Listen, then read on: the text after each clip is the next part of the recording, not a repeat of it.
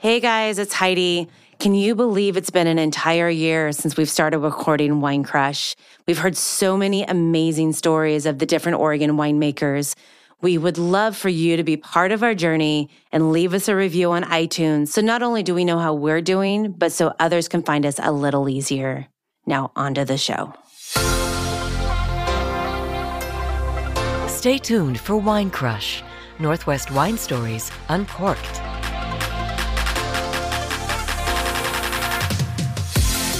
Welcome to Wine Crush, where winemakers tell the stories behind the vine. Thanks for joining us here on Portland Radio Project.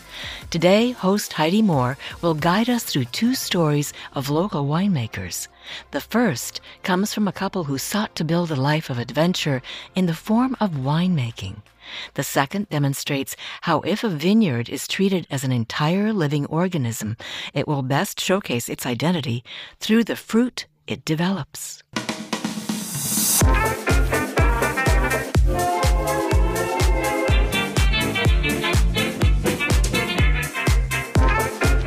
We are talking with Grant Coulter and Renee St. Amour from 100 Sons Wines today. Thank you for joining us on the show today. Thank you for having us. So yes, I'm so glad you guys followed me out here from the Willamette Valley and all the way into Portland on a Friday.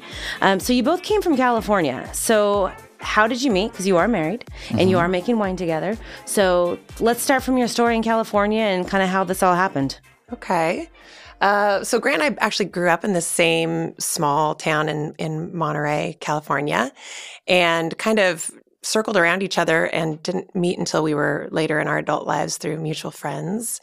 And kind of my sister. Well, yeah, Grant's sister and a good friend of mine, and sort of chased each other around a little bit until we were both single, and then ended up on a few fateful dates. The second date I think that we ever went on, he said, "So how would you feel about moving into the country somewhere very remote to make wine?" And I was like, oh, man. That's like the $1 million question right there. That really was bold. Fast. Well, I was working at this winery called Rosenblum, and I took her back to an open house, and they made some pretty high octane wines. So we had like 30 wines that day, and so by that point, I think she was agreeable. Oh, yeah. It sounds like she was bombed anyway. We had fun. So early on, I kind of knew he had been at the Enology and Viticulture School in Fresno and had been working harvests and at wineries for years. And so he was getting ready to I think you're getting ready to plant some roots. Mm-hmm. And I was like, I think I could do that. And 6 months later, he was on a plane to Oregon and getting ready to move up here to go work for Eric Homaker at the Carlton Winemaker Studio. Yeah, and I worked there. We came up in 2006, and I worked there for a year. And then I got very lucky and got a job working over at Beaufrere with Mike Etzel as his assistant. And then worked there for 9 years and worked my way up through the vineyards and the winery and worked up to winemaker and stayed there for a long time and learned a lot, not only about making wine and growing grapes, but about selling wine and being encompassed in the whole wine world. And then in 2016, I got asked by this guy Marty to take over his project in terms of winemaking and oversight of vineyards called Flaneur. So we had started making our 100 Sons wine. So we moved out of Beaufrere and we started making our wines over at the Flaneur space. And I was making the Flaneur wines. And since then, in the last, 4 vintages, we've kind of moved every year to a new winemaking space. We're sort of, we're kind of transient in that way, just finding the right place for us. And, hopefully soon enough, we'll have our own little space to call our own. I think the side note to all of that is that Grant has been working at these other, really reputable wine houses. And in 2015, when we decided that we wanted to do something together, I had been teaching high school up in the Portland, Clackamas area. And we kind of knew that the only way we were going to be able to start our own thing was, to move out of the city because we were, he was commuting all that way. And we needed for me to be on the ground during harvest and the rest of the year making and selling wine because he wasn't planning on ever, he's happily employed. So we sold our house in Portland at a like a really good time. And we took everything that we made from that house. We bought a tiny little fixer-upper in Mac, and then we put everything else into barrels and, fruit. And we started our project that way. And we've just sort of continued to bootstrap this all the way through. And I think that's something that makes our project special, is that it really is just the two of us pretty much doing all aspects of the business. Which it's really cool, because I've really gotten to know you guys in the last, 9 months, year, or whatever. And I know you've just taken a brand new step. And so in a second, we're going to talk a little bit more about that. We'll come right back.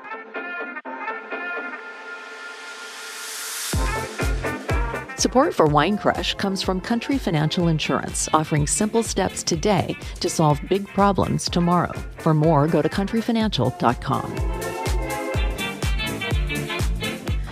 So we ended up leaving off on kind of a little teaser that you guys had moved on to something else here recently, or the next step of your story and projects. So you just bought a vineyard. So how does that play into all of this and what you're doing with your wine?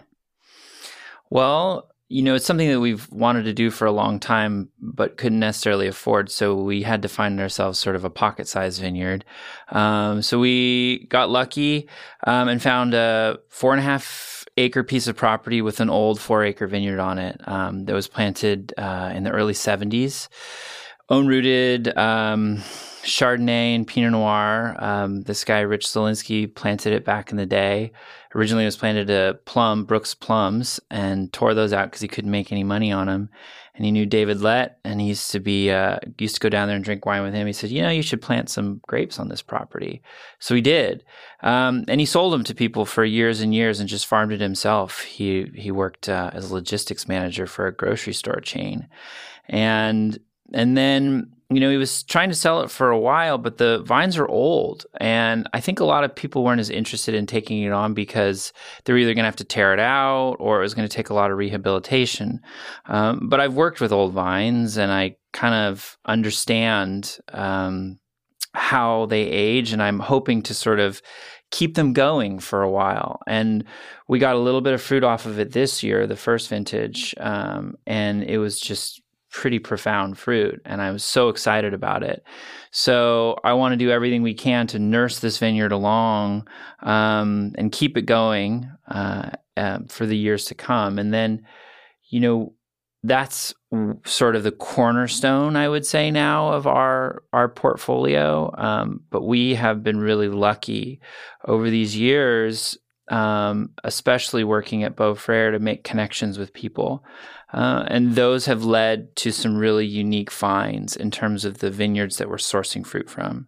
So one of the vineyards, Bednarik, is an old vineyard out in Cherry Grove that was planted by this guy, William, and farmed by some friends of ours who were formerly helping farm the Beaufrere vineyard. And William, more about William. I mean, he was just kind of a guy that got back from the war years ago and planted his own vineyard and just wanted to tend to it, and kind of fell into some obscurity, but then has now sort of come back into people's frame of view. And we're working with the fruit. Some friends of ours at Martin Wood are working with the fruit. So it's really exciting to be, making these wines and with other people that we really respect. Shea is really special to us because I worked with it years ago.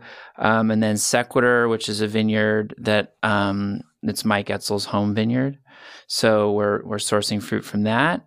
And, we've got cool little projects like Gamay coming out, and our Grenache, and some of our amphora raised wines. So, these are all coming from really unique and interesting sites that we have access to, which is part of the fun. It is part of the fun. And I know, that just makes what you're doing a little bit more diverse. Even though it may all be Pinot, it's coming from different areas, different terroir, different whatever, to where you're going to get different, nuances within the wine. One thing I want to make sure that we talk about quickly is just that this is a family project. So not only is it you and Renee, but you have kids, and who else is involved in the projects that you've got going on? Well, I mean, I think it is definitely something that, especially now that we're living on this property, which has the vineyard, it's really cool to be able to get out there and see that Grant's out there showing and explaining to our kids how he's pruning the vines, and they're out there pulling brush with me. So they're really involved in that level, and our families are incredibly involved in just supporting us through harvest and coming in and helping us in the cellar. We couldn't do it without them, but it's really the rest of 100 Sons is really propelled just by us. Grant does all of the labels, which are beautiful. And then in the local market, I go out and sell the wines, and develop the website and do the accounting and the Instagram and the social media. All the rest of it is just done by the two of us. And so, it feels really close to us. And it's rewarding. I know when I was up at the house the other day, you had your little hand wax dipping station out in your elf workshop, which I love stuff like that. It's fun. It's colorful. It really shows that you guys are really bootstrapping from the ground up. Yeah. Mm-hmm. So we have not talked about the wine yet. And you have brought us a lovely bottle of the Pinot. So we're going to stop for a second, come right back, and we're going to talk wine. You're listening to the PRP Podcast Co-op on Portland Radio Project at 99.1 in the heart of Portland and streaming worldwide at prp.fm. Okay, well, we left off talking about wine because we've been drinking wine since you've been here, but we actually have not talked about your wine. So the show is yours. Well, the wines themselves, the biggest thing is that we want our wines to be delicious. And that means so many things to us. We follow a very natural process. When the wines come or the grapes come into the winery, we treat everything with as gentle, sort of kitten hands as we can. Everything is native yeast. Everything is... Sorry. Everything is mostly Renee's doing the work. The pump overs and the punch downs. I've seen I've seen the pictures. Yeah. Renee like chest deep in her overalls in the tanks. Yeah. He's the artiste. He tells me what to do, and I comply. I follow through. And she is meticulous. She is the best. Everything is perfectly done, and there's it's a perfect. I think it drives him crazy because it takes me twice as long to do anything, though, as it should take a normal person. But never grape out of place. Right. But we want our wines to be expressive. We use all kinds of different techniques in terms of, whole cluster or carbonic or destem, but trying to keep everything as pure as possible. So we're not adding anything to the wines, and we're trying to keep them, yes, about the place and about us and what we like in wine, which are wines that are stimulating and complex and delicious, that are approachable, that age. We want kind of everything. So we hold ourselves to a really high standard, and we're lucky to have very good fruit to work with. Sometimes when we do the math on our Old Eight Cut, which is our Willamette Valley blend, it doesn't pencil out that well when you're putting, shea fruit into a $28 bottle of wine. But what we have is something that we love. And then the wine we're drinking now, the Bednarik, I love this vineyard because it's always the last stuff we pick. It's the coolest site we have way out in Cherry Grove. It's the lightest color. But if you weren't paying attention and didn't look at the color, sometimes it's the most explosive. It has these crazy berry characters to it. It's complex and deep. It has long finish, sweet, silky palate. It's everything you want in Pinot Noir. So I just feel really lucky to have these really amazing raw materials to work with. And then it's just kind of how we guide it through the cellar and how, through barrel aging. Sometimes we'll use, for some of our wines, we'll use terracotta. Sometimes we'll use barrels. So it just kind of depends on ways of sculpting the wine, but not really trying to jam it into a mold. Which I love. I love all the descriptive words that you use as far as the wine. Because for me, who is not a super sophisticated wine drinker, if I were to hear this podcast, I'd go looking for that wine because it's silky smooth and it's this and it's that and the other, because that's what appeals to me. And so I love hearing that, to where they're words that a wine drinker that's a novice or someone that's not super high end with their palate can appreciate and identify with. So what's next? What's in the future? So we've talked about Pinot. Do we have any white on the forefront anytime soon? We do, actually. Yeah. An exciting development was a friend of ours, Kevin Chambers, he is a legend in the Valley. He and his family planted a vineyard called Kusam Farms up at one of the highest peaks just up the road from where you live in the Amity Hills. I know them. Just chatted with them at the symposium. Yeah. Yes. So they planted this incredible vineyard that is coming online next year.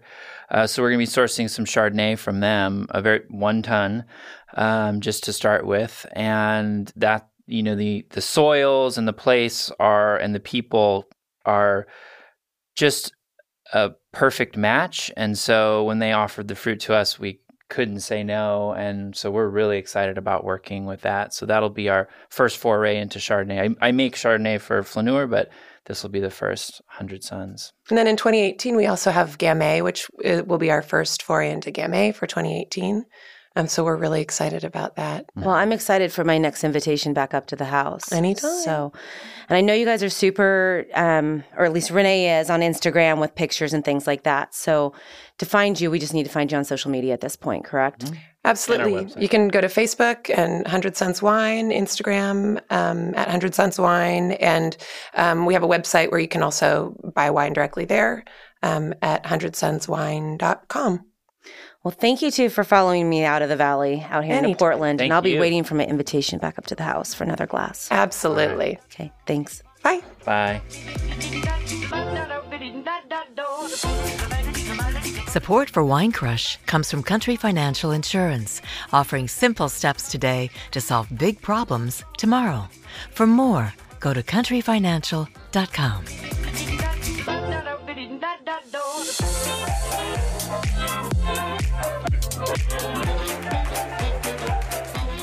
Welcome back to Wine Crush, the podcast for wine lovers. Let's hop on over to our next guest today, Morgan Beck from Johan Vineyards. Welcome, Morgan. Thanks for joining us. Thanks for having me. So I had the pleasure of coming up and talking with you and Daniel, who we'll talk about in a little bit as well, and understand and learn the story about Johan Vineyards, which is outside of Amity, between Amity and Monmouth on 99, down in kind of the South Valley. So let's start from the history and where Johan Vineyard came from and go from there. Yeah. So I guess to start with, we're a vineyard and winery located just kind of west of Salem and south of Amity in the brand new Van Duzer Corridor AVA, which is the Willamette Valley's newest nested AVA. Which is exciting. It's always exciting when you add a new AVA.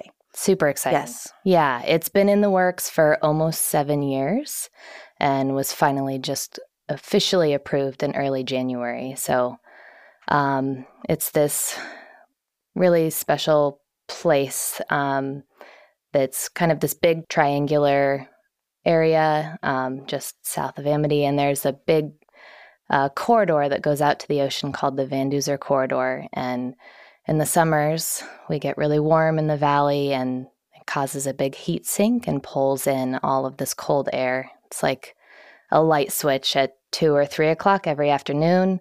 We have all of this wind that flows in. It's almost like clockwork.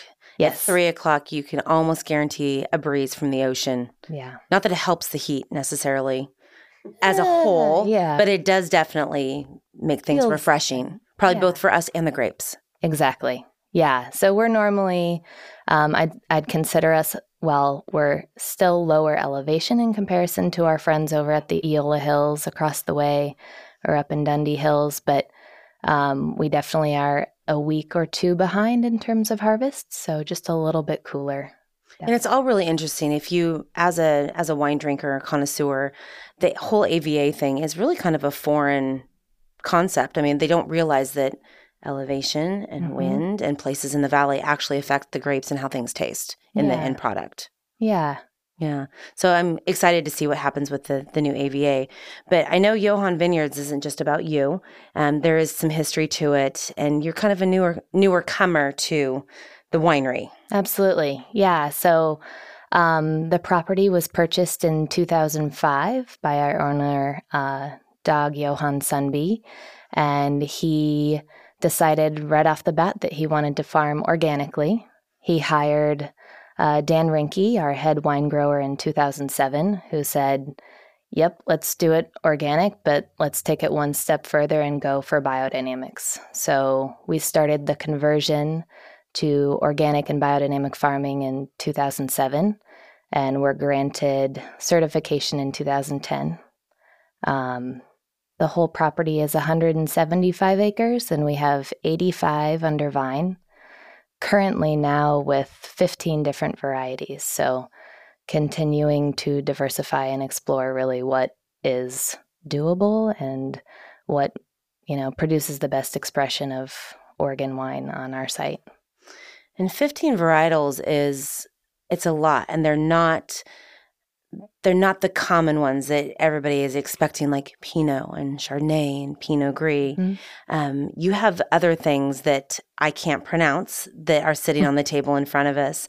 I want to take a few minutes and kind of dive back into that in here in a few minutes. What else is unique about the land itself, where it's at, what the history encompasses with Johan? I would say for us, our biggest and kind of best talking point is our farming. We're really committed to organic and biodynamic farming because we feel that provides the truest expression of the site, and that follows through fully in our wines as well. So we have a big kind of focus on soil health. Our farming is definitely our focus. The wines are a beautiful product from it.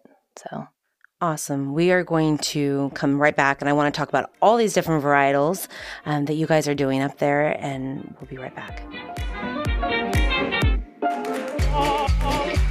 You're listening to the PRP Podcast Co-op on Portland Radio Project at 99.1 in the heart of Portland and streaming worldwide at prp.fm.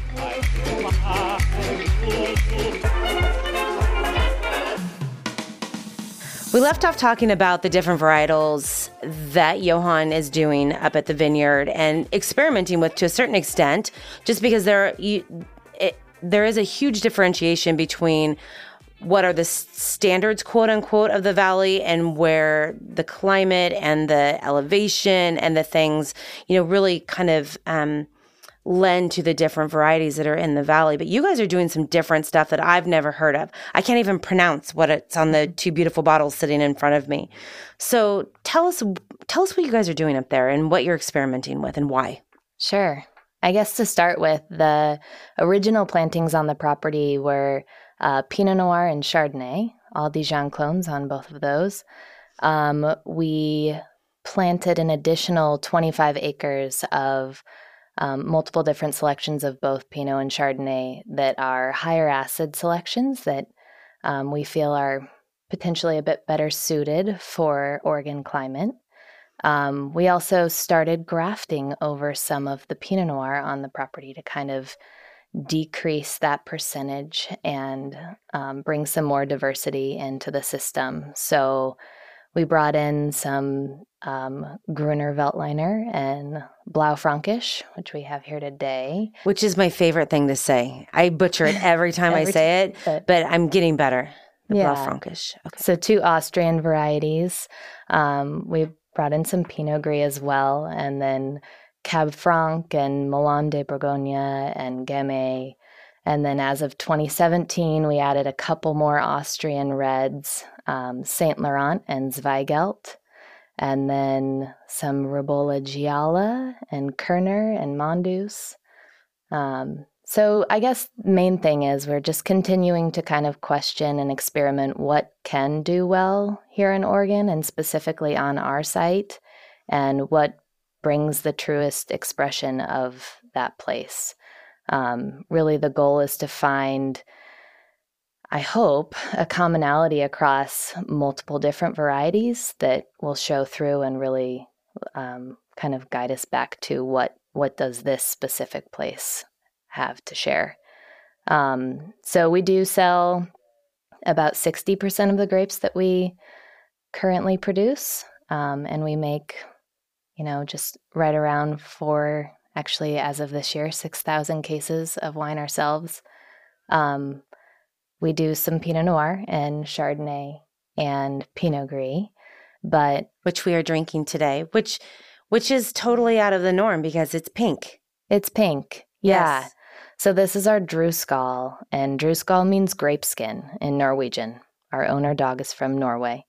So we have a couple of wonky Norwegian names on our wines. But this wine, Pinot Gris is traditionally made into a white wine where you put the grapes directly in the press and ferment the juice away from the skins. In this case, we've chosen to keep the grapes in contact with the juice. So you pick up all of the tannin and all of the aromatics that you would normally get when you see a red wine. So I think for this wine, for me, you have the aromatic profile of a white, but you have the tannin and texture of a red. And we find it's really fun, specifically with food. It's just kind of our take on Pinot Gris. I was excited when I saw this pour out of the bottle because I'm a sucker for pink wine because it's easy to drink and it's friendly and it's pretty. I mean, this isn't cotton candy pink. It's an off color of pink, but it's not white and it's not red. It's a nice in between. And it's nice to see these different expressions of a wine that is traditionally something else. Mm-hmm. Yeah. And then we also really enjoy the couple Austrian varieties that we've been working with since, I guess, their first year producing grapes was 2011. So the Gruner Veltliner is a white grape, has a lot of texture, and, the viscosity of the wine or the juice coming out of the press is quite heavy. So it kind of has this weight and really different kind of vegetal fruit profile, which is interesting for a white wine. And then the Blaufränkisch that we have as well today, that's a Austrian red variety that we started with just an acre of both of those grapes, and we've expanded the plantings on both since because we feel like they fit really well. And I'm interested to hear a little bit more about why the Austrian varieties. So we're going to pause for just a second and come right back, and I want to pick back up on that. Support for Wine Crush comes from Country Financial Insurance, offering simple steps today to solve big problems tomorrow. For more, go to countryfinancial.com. We left off talking about the Austrian influence on the wines and the vines that you have planted, but we have failed to mention that you are the head winemaker and you're making a lot of these decisions and these beautiful wines. So thank you again for joining us and making and bringing this to us to enjoy. So let's go back to the Austria thing because you have some control over this and what you're doing with these wines. So what is the plan? Austria. Yeah. Why Austria? Austria's a long way from the Willamette Valley. It is. And it originally came about. So the Gruner and the Blaufränkisch were grafted into the vineyard in 2010. And that came about basically just having the realization that we had a whole lot of Pinot Noir on the property, and maybe there is something else that can do well on this site. So Dan and Dag were kind of drinking around the world at that point and just trying to figure out what are other regions in this world with similar climates and what are grape varieties that could potentially do well. And so we started with just 1 acre of each of them to see if they would ripen, to see if they would be expressive, and we love both of them. So, yeah. And the rest is history. Mm-hmm. I love the idea of drinking and experimenting around the world. I think that's going to be my next job. I'm not sure I'm going to manage it, but we're gonna figure it out. Life goals. Total life goals. Total life goals. So, do we have anything new to look forward to in the vineyard this coming year that maybe isn't on the market or in the tasting room? Yeah. So we'll be bottling. Actually, I just submitted labels this morning. We're bottling a bunch of things here coming up this spring. We have a couple of really fun sparkling wines coming out this spring. So you just said the magic word right there. Sparkling. Yes, I will be back. We kind of have a different take on sparkling wine. We make a pétillant naturel, which is basically a naturally sparkling wine. You ferment the wine down and put it to bottle and capture the end of fermentation in the bottle, and that's what makes it bubbly. So it's actually a method that predates the champagne method and super simple as long as you nail that bottling date correctly. We've been making our Rosé of Pinot Noir Pet Nat since 2014, but we started playing with some Melon de Bourgogne in 2016, and then as of this year, we're doing a skin contact Gruner sparkling as well. That's exciting. So a little more pink. Yeah, lots of fun wines, I think, for the spring. This year was definitely a big year for us. 2018, we brought in quite a bit more fruit, and it just allowed for a lot more experimentation. So we did some really interesting co-ferments with some grape varieties that we normally have kept apart.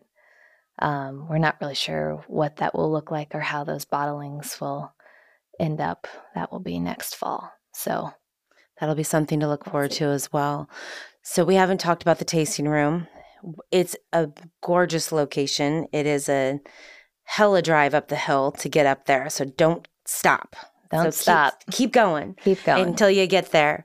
So tell us again where we can find it and where else we can find you as well. Yeah. So our wines are definitely around Portland and small wine shops and restaurants, but also come on out and visit us. We'd love to see you.